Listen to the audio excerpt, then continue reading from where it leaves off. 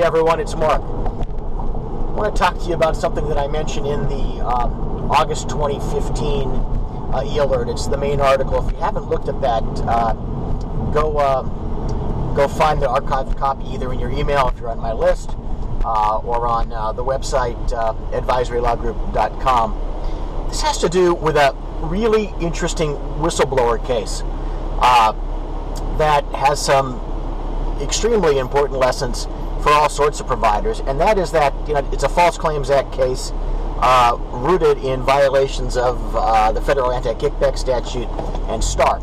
But what's interesting is that in almost probably every other case that I've read, number one, the whistleblower has been somebody with inside information. So it's either a member of the group, a hospital employee,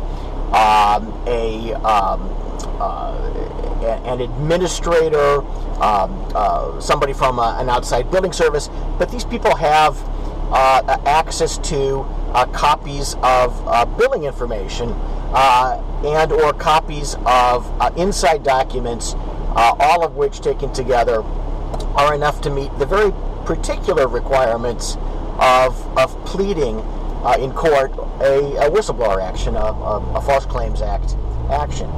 But this case involves somebody who's a complete stranger. It involves a real estate appraiser who basically conducted his own investigation in connection with a hospital project that he saw being developed, and he unearthed information not about any particular claim. He doesn't have any information that Mrs. Jones was charged for services billed for Medicare and there was an underlying kickback. Instead, he was able to show, at least to get past the motion to dismiss stage, which is going to set him up for settlement, he was able to demonstrate a systemic kickback. In other words, the relationship between, in this case, a medical office building developer and a hospital company provided benefits that were passed through, he argues, to physician tenants. And even though he can't point to one, for example, Medicare or Medicaid claim, that systemic defect, the discounts involved in an underlying real estate transaction, were enough to get him past the motion to dismiss. So this completely broadens the scope of who can bring a case. It completely broadens the scope of who can be a whistleblower.